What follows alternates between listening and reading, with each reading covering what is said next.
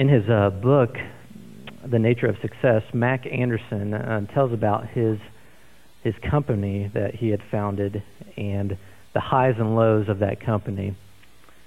From 1990 to 1993, his company Successories grew from $5 million in sales to $45 million. He said, we were mailing more than 10 million catalogs annually, and we were on a roll. The simple concept of decorate your walls with great ideas had taken off. You may remember some of these things, motivational posters, awards, things like that. You may have seen them in locker rooms. It could capture like maybe a basketball goal in the background with a ball in the court and say something like, you'll always miss 100% of the shots you don't take. Motivational sayings and pictures that capture these things.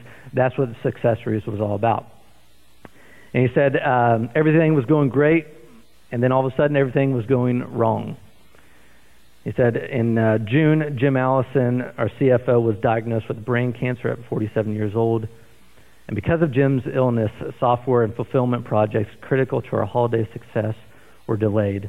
As hard as we tried, we couldn't catch up. The rapid growth had outstripped the company's infrastructure and our ability to manage it. It was every entrepreneur's nightmare. And when the dust settled in January, our losses were significant. For a guy that was in the attitude business, mine was pretty lousy for a couple of weeks. It was branded on my brain forever. He said, I simply refer to it as the fall of 94. So today we're going to start a new series called God at Work. All right? And in these next 3 weeks, we're going to camp out in the book of Ruth. We're going to look at God at work in 3 different ways, okay? This message is going to be God at work in uncertain times. And we're going to look at Naomi's perspective. Next week is going to be God at work in unexpected times. We're going to look at Ruth and her perspective. And then the last week, we're going to look at God at work in great times. And we're going to look at Boaz and his perspective. I encourage you to read the book of Ruth. It's short. It's only 4 chapters long. It's a couple pages. You could read it. Well, unless you got a huge Bible and it's a study Bible, that may be longer. But it's just a couple pages. I encourage you to read it in one setting. It's a great book. And we're going to look at it from 3 different perspectives these next 3 weeks. And all 3 have great questions that we as human beings typically want answers to. Ruth is asking the question, why me, God? Boaz is asking the question, what's next, God?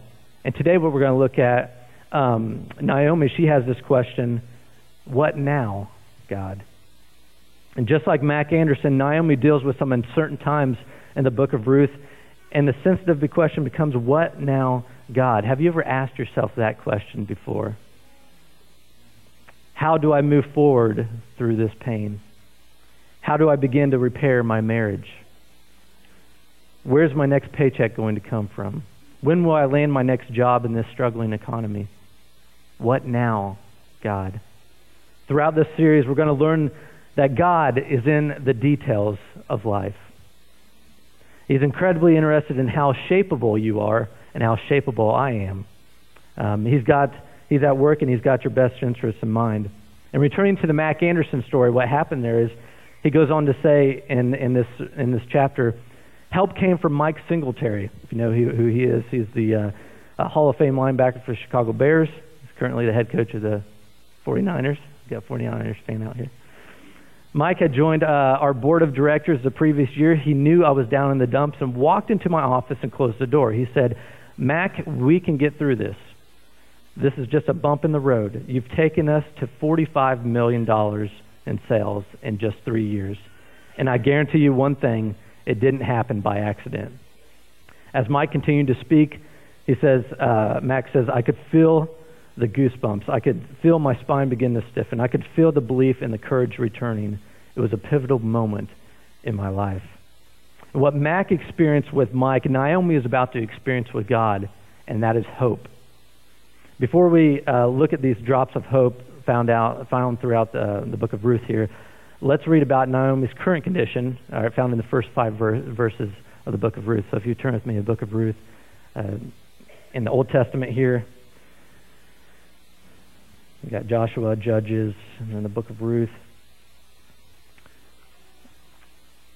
The time frame of the book of Ruth and the events that were going on, scholars believe were between the time of, in the book of Judges, as we studied the judges that were leaders, over Israel at that time, somewhere between maybe Ehud, and I hope I'm pronouncing that right, and Gideon. All right. And during that time, we'll see the events unfold from the book of Ruth. But basically, Israel had been on a roller coaster ride. All right. They were obeying God, and then they were disobeying God, obeying God and disobeying God. We even see in the very last verse of the book of Judges, before we get to Ruth, it says, in those days Israel had no king. Everyone did as he saw fit. Sounds familiar today, doesn't it? Do what pleases you today. Do whatever feels good, and do it. And it says Israel had no king. Well, they did have a king. God was their king. But they rejected God as their king. And so it's no wonder that we see early on in the book of Ruth of what's happening here, because Israel has been a mess. And it says in verse 1 of Ruth here, in the days when the judges ruled, there was a famine in the land, and a man from Bethlehem in Judah, together with his wife and 2 sons, went to live a while in the country of Moab. All right, that's not a good thing. Even though, sounds like it makes sense, right? I mean, there's no food in the land. Let's head over to Moab. But Moab was also an enemy of God, weren't they? And the relationship between the Moabites and the Israelites was a very strained relationship. And so they head over to Moab. The man's name was Elimelech, his wife's name Naomi, who we're going to talk about today, and the names of his 2 sons were Mahlon and Chilion. They're Ephrathites from Bethlehem, Judah, and they went to Moab and lived there. Now, as we go throughout the story and I go through these different perspectives, we're going to leave out some details that are going to be saved for other parts of the series, just so you know. So I'm not going to cover every single detail in this book, because we're going to cover those in different sermons later. It says, verse 3, now Elimelech, Naomi's husband, died, and she was left with her 2 sons. And they married Moabite women, which again, this is not a good thing, because God did not want them to intermarry with other nations. And the reason is because it was more of a temptation to follow their gods and things like that. But nevertheless, they married Moabite women, one named Orpah and the other Ruth.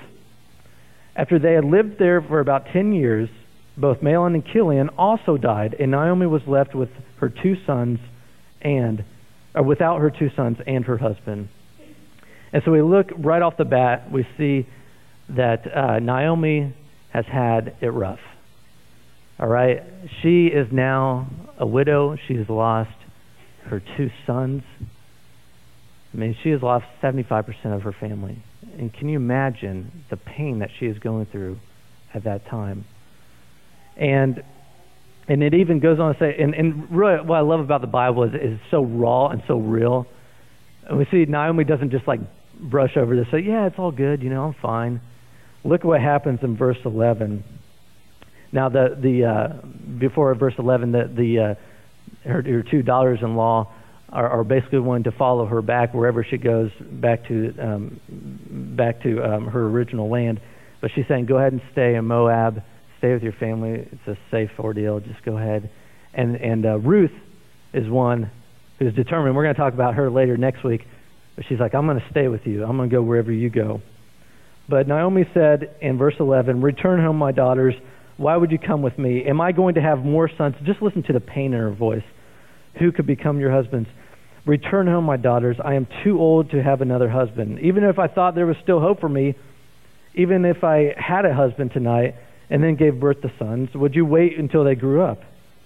Would you remain unmarried for them? No, my daughters. And she says this, it is more bitter for me than for you, because the Lord's hand has gone out against me. Have you ever felt like the Lord's hand has gone out against you in uncertain times? And so what we can learn from Naomi right off the bat is something that we've got to remember as believers, is that always allow hope to outweigh current circumstances. Always allow hope to outweigh current circumstances.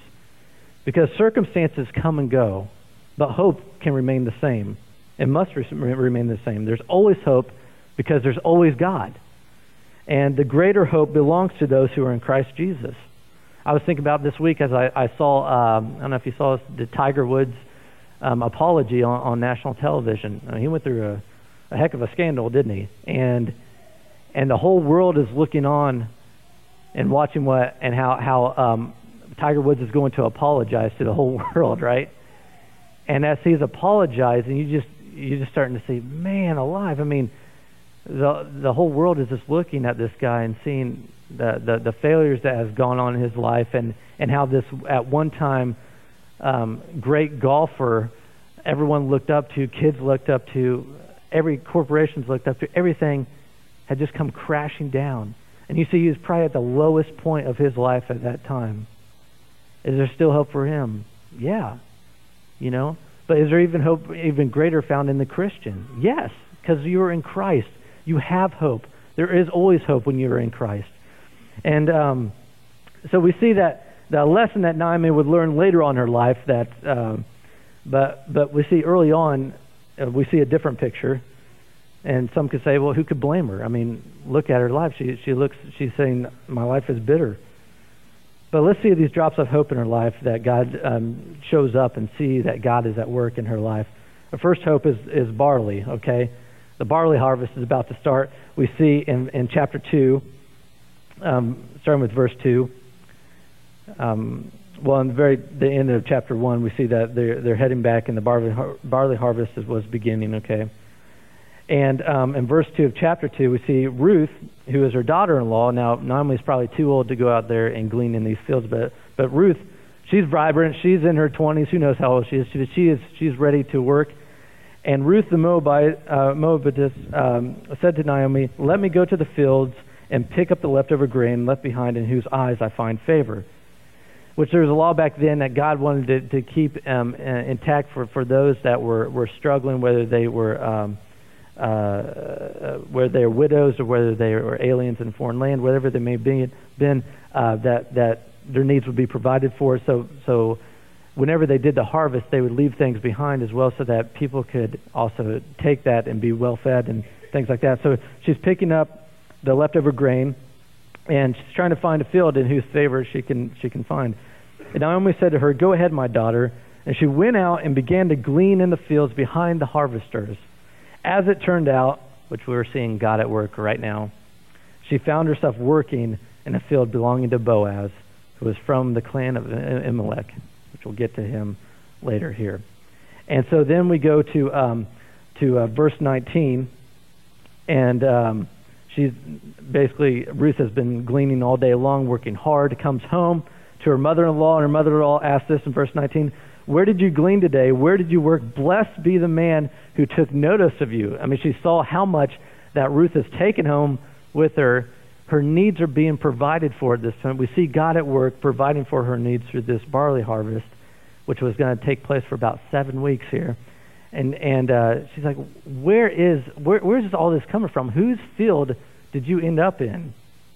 And then we see in the remaining verse of verse 19 and verse 20 here, then Ruth told her mother-in-law about the one whose place she had been working. "The name of the man I worked with today is Boaz." And Naomi about falls out of her chair. "The Lord bless him," she says. Naomi said to her daughter-in-law, "He has not stopped showing his kindness to the living and the dead." She added, that man is our close relative. He is one of our kinsmen redeemers." This is huge. Now, I'm going to explain more about what a kinsman redeemer is all about when we get to Boaz. But basically, the family had a responsibility to continue the name of a person that has been deceased. And so somebody was going to have to acquire the land and the widow at the same time. And there was a kinsman redeemer named Boaz. But he wasn't next in line. He was second in line. And there was someone else that was nearer than him that could take that responsibility. We see through a series of events that Boaz is able to become the kinsman redeemer and then take Ruth to be his wife, which we're going to go into detail of this story later.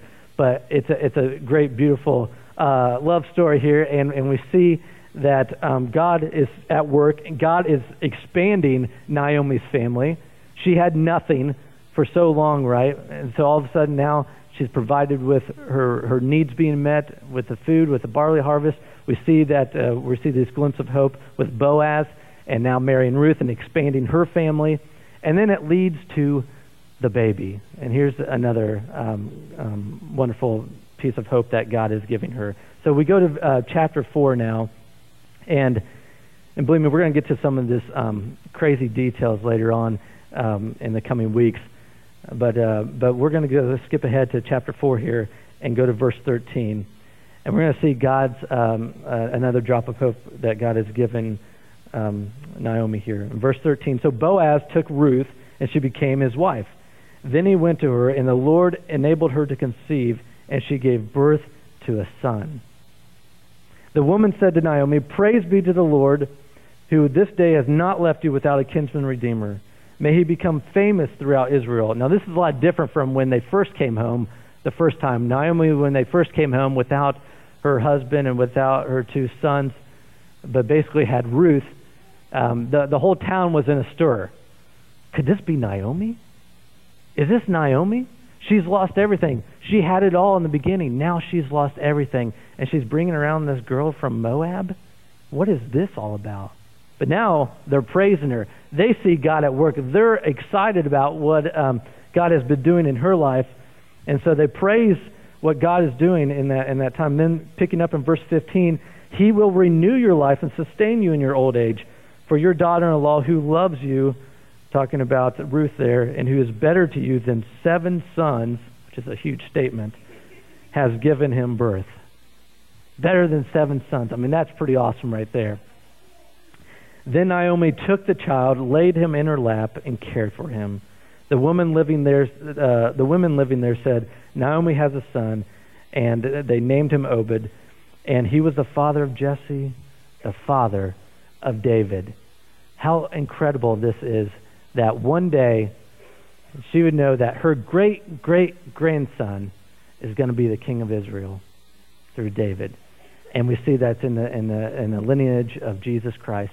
And we see that God is at work in this woman's life all throughout. When she had nothing in uncertain times, when things seemed so bleak, God was still working. God was moving. So God gives her new life. So how do we remain hopeful in uncertain times? I mean, I think that's the big question, isn't it? Number one, and the simplest of all these, but the hardest for most of us to do, is to put God first. All right? If you got that down, you can forget the rest of the list because you'll be doing everything else. But if we were to put God first in our life in every single thing, then we would know that we have hope and that God would show us his plan during these uncertain times. Put God first. Put him first in your life in everything. Number two, remember what is temporary and what is eternal. Okay? The Bible says in 2 Corinthians 4:17 through 18, for our light and momentary troubles are achieving for us an eternal glory that far outweighs them all. So we fix our eyes on not what is seen, but on what is unseen. For what is seen is temporary, but what is unseen is eternal. I mean, think about it. Anything that happens in this life is temporary. It's temporary. We have hope. We know that if you have Jesus Christ in your life, that you're going to be spending an eternity with him forever. And so let's not focus so much on what's happening right now and focus on what God's all about, which leads to our next point. Focus on God's promises, not your problems. When we focus on God's promises, you're going to be renewed. Proverbs 3:5 through 6, here's some of his promises. Trust in the Lord with all your heart. Lean not on your own understanding. In all your ways acknowledge him. And what will happen? He will make your path straight. Or about Romans 8:28, and we know that in all things God works for the good of those who love him, who have been called according to his purpose. What about 2 Timothy 2:13? If we are faithless, he will remain faithful, for he cannot disown himself. What about Lamentations 3:21 through 25? Yet this I call to mind, and therefore I have hope. Because of the Lord's great love, we are not consumed, for his compassions never fail. They are new every morning. Great is your faithfulness. I say to myself, the Lord is my portion, therefore I will wait for him. The Lord is good to those whose hope is in him, to the one who seeks him. Aren't those great promises? Focus on those promises, not on your problems, because that will lead to this next thing, and that is this. Live with a hope attitude. There's so many times I see attitudes running about today. Hey, I've been guilty of it as well. Like, woe is me, going through all these tough times. I'm struggling so much with, and we get so down, and we're just down and out, and we can't seem to function. We become depressed. We don't want to get out of bed in the morning. We feel like there's no hope. But if we live with a hope attitude, we live by this verse, 2 Corinthians 5:7. We live by faith, not by sight. If we look at what's happening around us, our circumstances, just know that those are going to change.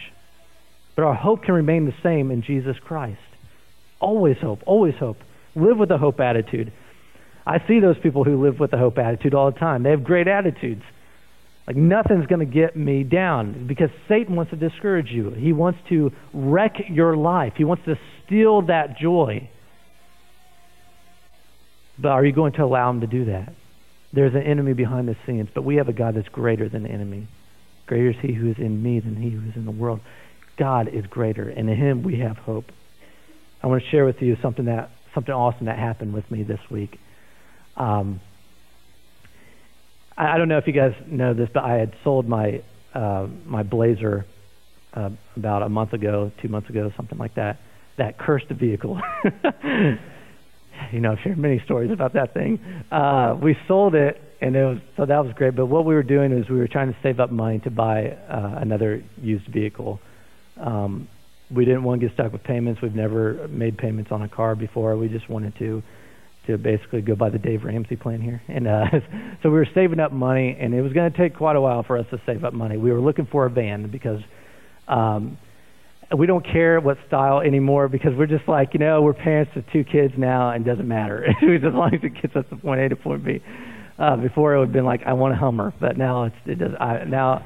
Now I'm soccer mom, okay? So it doesn't, So we were really wanting a van. It's tough because, Candace works and I work at the same time. And when we have one vehicle, it's been a struggle to take her to work and then me to head over here to the office and things like that, because she works in Kernersville, and of course I'm here in Greensboro. And so anyway, we were just really praying about this, and just this past week, we had someone that gave us a van for free. Gave us a van for free. Here's the cool thing about all this. God is in the details of life, and that's why we can have hope in him. About 3 years ago, we wanted to bless a pastor in our district. Candace and I, we had really prayed about it.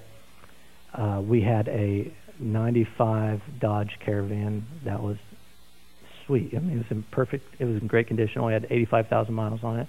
We called it the Red Bullet. It was a phenomenal vehicle. Anyway, we were looking to upgrade to the Blazer. Anyway, we knew there was a pastor in need in our district. He was a bivocational pastor.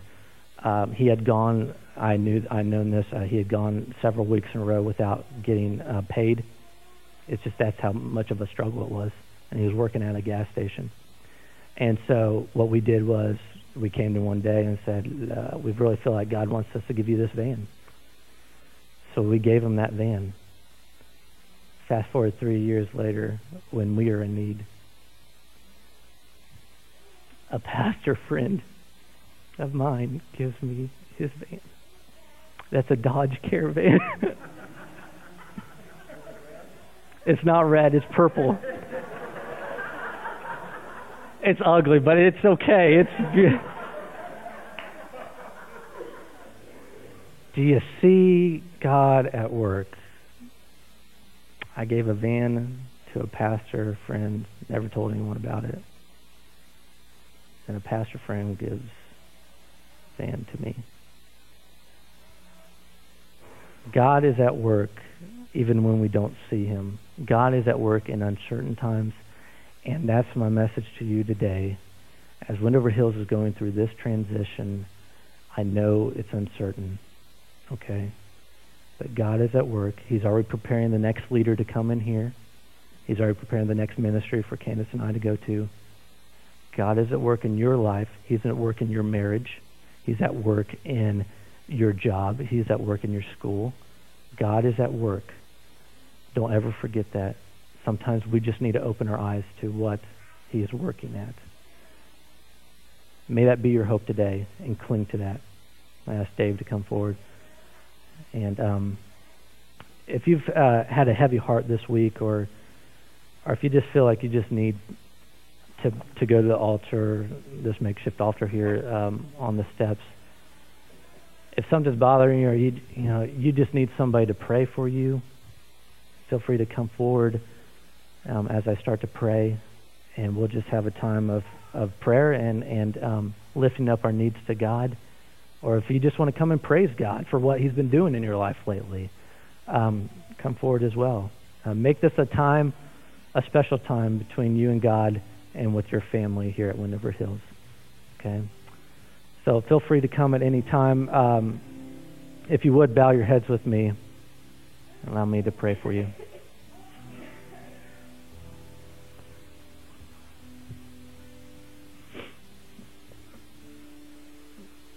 Father God, we praise you today.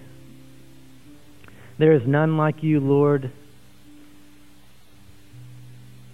We know that there can be times in our life where we just feel like, Lord, you may be 100,000 million miles away from us, Lord, and you just don't even seem near to us. But you are near. You are in every detail of our life, Lord. You have not forgotten about us. You want what's best for us. You know what's best for us. And you're working in our lives.